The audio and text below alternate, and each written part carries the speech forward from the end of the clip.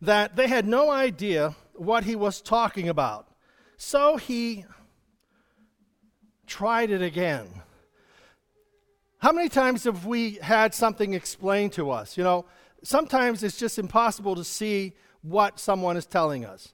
Whenever we're giving directions, we're great for giving directions. You see, if you want to go to the palliative care unit or hospice, you go down there to St. John's and you hang a right and go to the top of the hill to the breast center and turn left. Now, I can see that perfectly in my mind. How many here see that in your mind?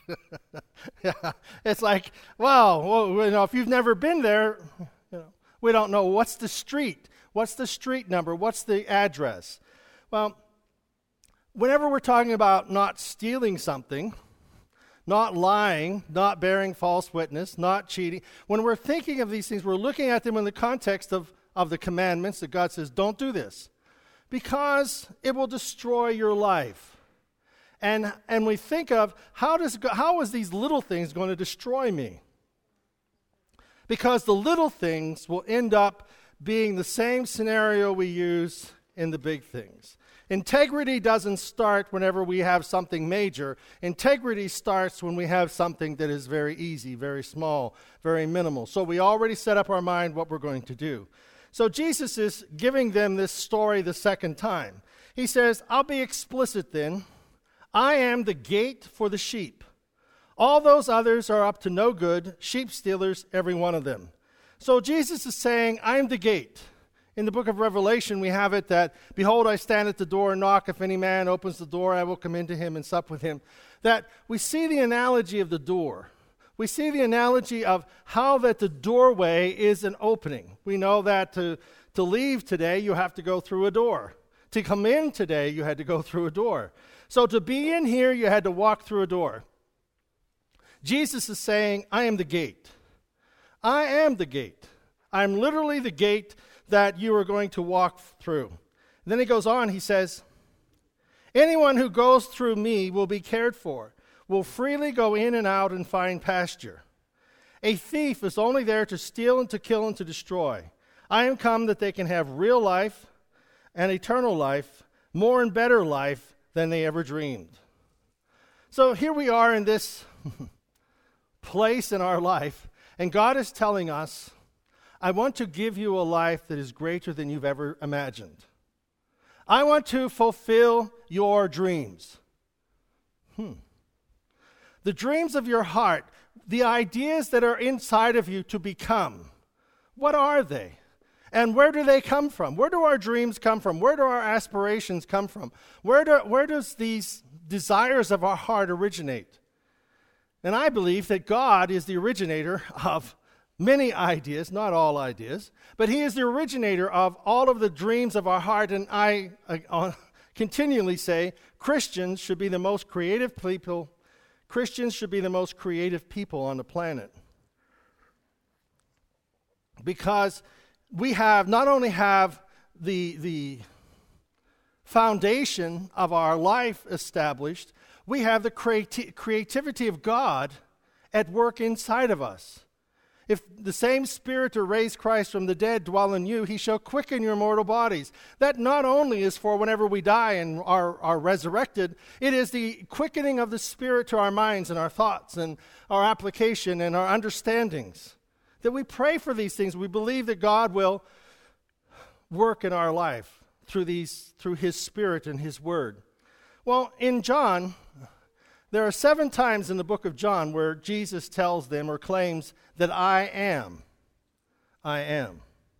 And these phrases are phrases of declaration that Jesus is presenting to the people that will help them have a picture, better understand what He is here for.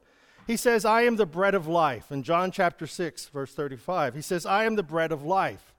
Well, the bread, and in Israel, they constantly made reference points to the manna of the wilderness, the manna of the 40 years that they spent in the wilderness, that God provided them manna. Manna is, what is it? That's what it means, manna, what is it? And they didn't know what it was, but every day they woke up, it was there. And on Friday, there was twice as much for them to gather so that they wouldn't have to gather on the Sabbath, Saturday. and it would be there the next day, on Sunday. And here is Jesus saying, I am the bread of life. I am more than enough for your life. That every day you wake up, I am your bread of life. Every aspect of life that you need, I am there for you. I'm there to give life to you. I am the bread of life. Kind of goes along with what we've been saying in Luke chapter 15, when Jesus is using the story of the prodigal son and the father and the prodigal's brother. What's he tell him? Everything I have is yours.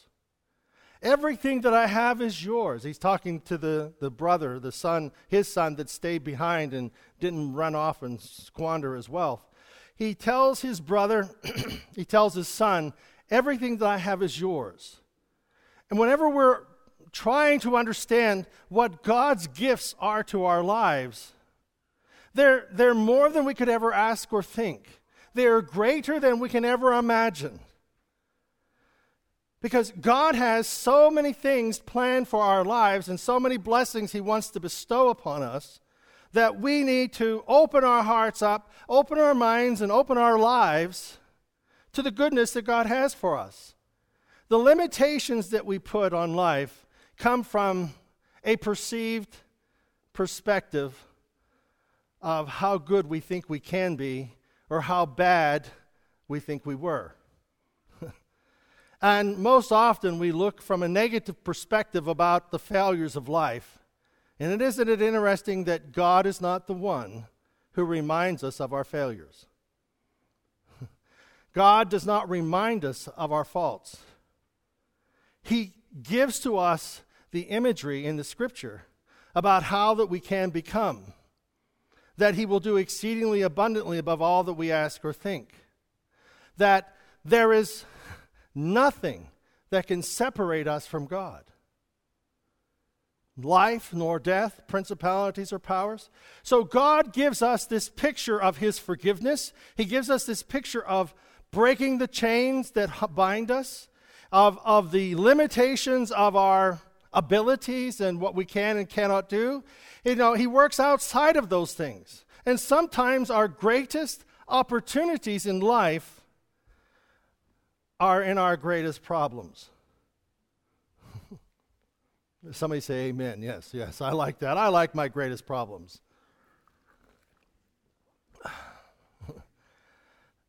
Okay, when we think of King David, Israel, not David McGee, King David, psalmist. What do you know, when you think of David, what do you think of? Goliath. All right, Goliath. So Goliath is his biggest challenge. He's this giant of a man who is the epitome of a soldier. He's undefeated, and they are willing, this whole army is willing to back one man and his abilities to take on anybody in the opposing army. And he's able to do this, and so David's biggest battle, David's biggest challenge is Goliath. And it is Goliath that propelled David into the eyes of a nation that brought about his being seated in the king's palace and being the harpist, and his whole future was opened by his biggest problem. But David wasn't there hunting for a giant. David was there serving his brothers. He was there serving his brothers. And his brothers really welcomed him with open arms. No. They didn't welcome him with open arms. What did they tell him? What are you doing here? Who's watching those few sheep, you little runt? What are you doing here? You just come here to get out of work. Aren't you supposed to be back in the field watching over those few sheep? And we see that David then is challenged to try to become something that he's not. What isn't he? He is not.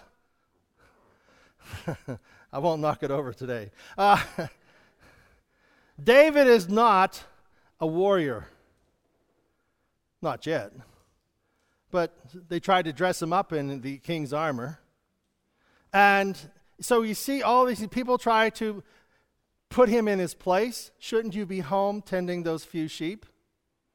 So his brothers put him out there in the shepherd's field. The king was trying to make him look good as he went out and to face Goliath and was killed. I did my best for the poor boy. I gave him my armor, But David, he sees this as a challenge, an affront to God. Who is this uncircumcised Philistine who comes against the God of Israel? And how does David know that he's able to take on Goliath?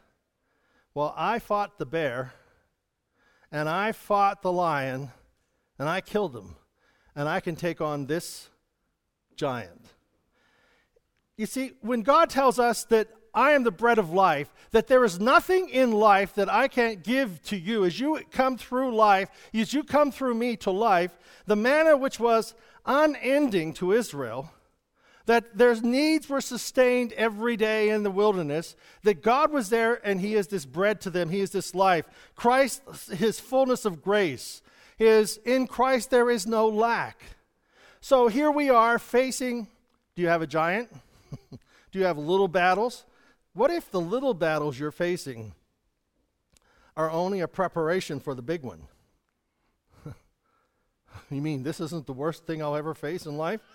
Well, if you face the little things and you conquer them when the big things arrive, you'll still have that same attitude or that same perspective. Just like we said, if you go to the candy store and you don't steal that piece of candy, when it comes to someone dropping a $100 bill in front of you.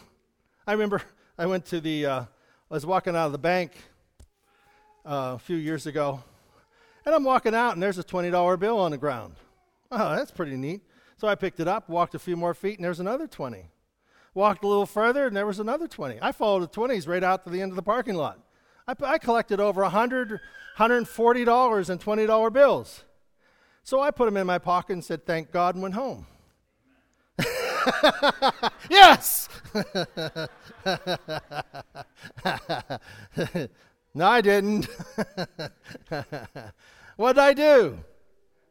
I took it back to the bank. Now, I said to them, if nobody comes and claims this, I want it. Okay? But here's $140 I found in the parking lot, scattered to the end of the parking lot. Here it is. And put my name on there because I want it if they don't come for it. And later that afternoon, somebody came in screaming at them that they had shortchanged him $140. And they said, no, here's your $140. Somebody found it in the parking lot.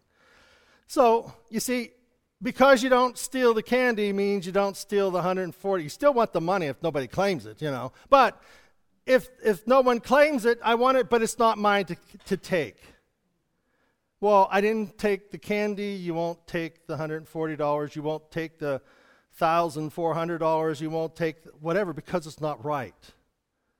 And you know that inside. When you do the little battles and you give thanks to God for the little things, and you see God's hand working in the little things, when the bigger things come, you'll do the same thing. Whether it's a 5-cent piece of candy or whether it's $140, you're not going to take it because it's not yours. That integrity is what God is building in your life that not only helps you in dealing with ordinary things, it helps you in challenging the big things in your life. I don't think I can do that on my own. Good. We're going to need help. So we pray. Jesus says, I am the bread of life. So 7 times he says this in the book of John. The second one he says, and I am the light of the world. In Christ there is no darkness. In Christ there is no darkness. And in Christ there is no shadow of turning. That's a song and a scripture. No shadow of turning. It means that no matter how many places when I turn this way, I can see my shadow. In Christ, no matter which way you look at him, there are no shadows because he is the light. And when Christ's light shines in our life, he is the light that shines on our path. Tabby, praying, direction, choices. He is the light that will shine on your path. He is the light that will shine on your path even when it makes very little sense. Joe over here, 5 years ago, January 2010, I ask, because I wouldn't remember that. January 2010, Joe sat here in the corner by himself on a pew. For a whole year, sat by himself. This whole corner is Joe's. It's that influence. Just think if every one of us were able to do what Joe has done in bringing his family and friends, and you know all of these people? No. But whenever we see that, our influence, that's part of our tithe, that's part of our stewardship. It's our influence. Influencing people for Christ, planting the seed of God into people's lives. Jesus is the light of the world. There is no darkness in him, and so even the little nooks and crannies of our life have God's light on them. They're not hidden from him. And so every little thing that comes into my life, God is there. Whether it is the major decisions or the little decisions, God is there. In the scripture that we have for our text, Jesus says, I am the gate. Often he says that he is the door. All who enter through him. No one comes to the Father but by me. That Jesus is the way, the truth, and that's what we get here a little later, the way, the truth, and the life. That no one enters in. Everything that we have in our life comes from God. His blessing, his understanding that we have entered in through the gate. They understood this in those biblical times because we don't often have gates. Growing up on the farm, we always had gates, always had doors, pasture fields, gates. You close the. Did you close the gate? Because if you didn't close the gate, the cows are going to get out, and you're going to have trouble. I think one of the scariest times I ever had in my life was like 2 o'clock in the morning, 3 o'clock in the morning, cows got out. We had about 100 head. So you have 100 cows. It's the middle of the night, 2 in the morning. They're in the cornfield. Corn is above your head, okay? And the cows are away at one end of the field. And your dad says, go out there in the middle of the cornfield and turn the cows towards the barn. Okay. Did you ever have 100 cows stampeding through a cornfield at 2 o'clock in the morning and you can't see them coming, you can't see in front of you, and you're standing there jumping and screaming, trying to get them to go down the hill to the left, to the barn, and you're jumping and screaming, and my dad comes along and says, they're all in. Oh, good, I'm glad. I didn't know where they were at. I could just hear them. I just knew they were leaving. And, my dad said, you can come down now. So there you are, the scary, Well, God, I was wondering sometimes if God's not in the middle of our lives, jumping and screaming, saying, don't go this way, but you're saying, but I really want to. Yeah, I really want to. Okay. Jesus came that we might really have life. I am the gate. We are admitted into our heavenly kingdom through the gate, through Christ. Jesus says, I am the good shepherd. I'm the good shepherd. Again, these are analogies that we sometimes lose, but the analogy of a shepherd is the guy who watches his sheep out on the hillside. And the shepherd is the guy who will die for his sheep. Not the hireling. Jesus said, I'm not a hireling. A hireling says, you know what, the sheep are in trouble and I'm out of here. I'm not watching. I'm not staying up here all night with the lion and the bear watching sheep because they might eat me instead of the sheep. I imagine some of those shepherds would sit in the middle of the sheepfold and say, okay, you can have any one of them, just don't take me, And so Jesus is a good shepherd that he will lay down his life for his sheep. He is the one who will seek the lost. When the sheep is lost, when the lost sheep, he goes after the fold. And that he is there to be the shepherd. The shepherd is someone who leads us into green pastures. Here's another thing that I recently heard, never knew this. I'd heard of it, but I never put the two together. That The Lord is my shepherd. I shall not want. Leads me, down through there. And then we go to the valley of the shadow of death. When I am going through the valley of the shadow of death, I will fear no evil, for thy rod and thy staff, they comfort me. Now, the shadow of death is not someone dying, it is someone grieving. Dave McGee. All right. The second one is his staff. One of them is a club, and the other is the staff. And I always thought of it in the context that is used for guiding, not for beating. Get in line. You never had a mother with my mom would get the wooden spoon. You want me to get the wooden spoon? Pop, right on the head, then it got the backside. But the staff, rod and staff, rod was a club, the staff was not only something for guidance, but the staff was the history. They wrote the history on a person's staff so that they would remember when. They would remember the times of their life that were the markers of their life. The times in which, for David, when he fought the lion and the bear, he had that on his staff as he went to face Goliath. He would have been able to look at his staff and say, God was with me then. We need to have those staffs in our own life. And remember, in 2010, January, my life changed. Put that on the staff. Well, when we face other difficulties, we pull the staff. We got that staff with us. And we remember that in the next year, and the next year, and the next months. And we can just go down over that staff and see every marker in our life that was an incident or a situation that brought change, good change, brought God's change into our life. And we have it marked. The rod and the staff. I'm the good shepherd. Jesus says, I am the resurrection and the life. This is so important that no matter what happens in our life, He is the quickening power to bring us life. He is the life, He is the breath of life that comes into us, that He breathes into our life and we become a living soul. We are alive forever. Amen? Thank you. We are alive forever. We are alive forever. Why? Because the breath of life is in us.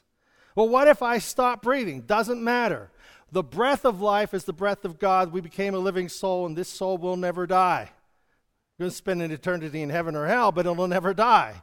We're never going to die. We have the breath of life. So if we have our life settled, end of life is settled. God is going to take care of me for eternity. Why would God abandon us now? Why would God abandon us in this place in our life where we have difficulties and problems and trying to choose directions? God is never going to abandon us. Why? Because I will never leave you nor forsake you. Nothing can separate you from the love of God. So if I am in this place of security, you want to know where children have the ability to make choices? Why do some kids have the ability to choose better than others? Why do some adults have the ability to choose better than others? When we know that we are loved, we don't fear making wrong choices. When we know that we are loved, we do not fear making wrong choices. Perfect love displaces fear in our lives. When I know that I am loved by God, and in His love I know that He will guide me and He will prepare a place for me. He's prepared a place for me. He's going to help me get there.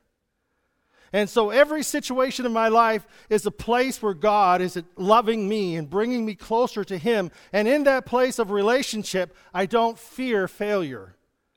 Because God is there to help me, and every mistake, everything that I see as a mistake is actually a stepping stone to where He wants to take me. Because there is no failure in God.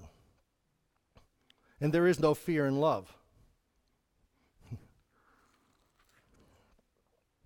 And peace peace that guards our heart with all. Peace is a place of power. So when I see what God is to me, through me, in me, that I find that I am at peace with myself and I'm at peace with God, and that peace is a position of power where I am able to live my life in the strength of God. The sixth, I am the way, the truth, and the life. I am the road. I am the road map. And I am the vehicle traveling the road. I am the road, the truth, I am the life. Christ is the beginning, the middle, and the end. I am in Him set out. I am initiated. I am going out. But I am in Him, I am going to finish. In Him, I am going to know the truth about what happens in my life. I am able to see it, feel it, understand it, because I measure truth by His eternal standard. It doesn't change. As in Christ, I have life, and I have it in abundance. I have a life, and I have it in abundance. What is there about abundance that we don't understand? That it is abundance, it is above and beyond everything we could ask or think. And then finally, Jesus in John, the seventh I am the real vine. I am the true vine. I am truth. I am truth. Christ is our truth. That when I understand the truth of His word, I am not in darkness. I have direction for my life. I do not use the truth of God's word to beat me up or push people aside or to manipulate someone. I use the truth of God's word to set ourselves free. Free from sin, free from past, free to make choices for today and for tomorrow. It is a liberating presence of God that separates me from my sin, gives me hope no matter what the situation is that I face. Be comfortable. Be comfortable. Be comfortable. Okay. Amen. Be comfortable. Be comfortable where we are at. If we are in Christ, I am safe for time and for eternity. It doesn't mean that I'm taking a snooze. It means that in His presence, I am free from my past, I'm free from my failures, I'm free from the mistakes that I thought I had made that were going to ruin my life. Because God is at work, and He is at work changing not only the circumstances, He is at work changing me. Amen? Let's stand, shall we?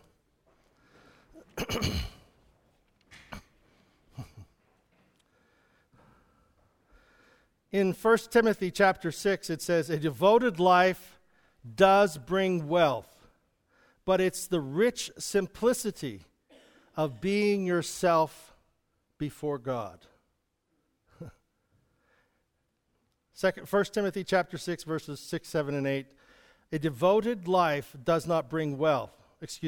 A devoted life does bring wealth, but it is the rich simplicity of being yourself before God. You don't have to be somebody else. You would not be comfortable being them. You would not be comfortable being them. You can only be you. And that's the person that Jesus loves. Amen? Thank you, Father, for your word. Thank you for your word that sets us free. God, we have sinned. But God, we are not only sinners saved by grace, we are Christians. We are sons and daughters of God, endowed with the power of the life of our Creator. Thank you, God, for saving me from my sins. Jesus, I confess that I have sinned. I ask your forgiveness, and I ask for your strength to walk with you each day. Can't do this on my own. I need your help. Amen? Amen. God bless us, one and all. Amen. Don't forget, what we're going to do, we're going to go down and eat. Amen.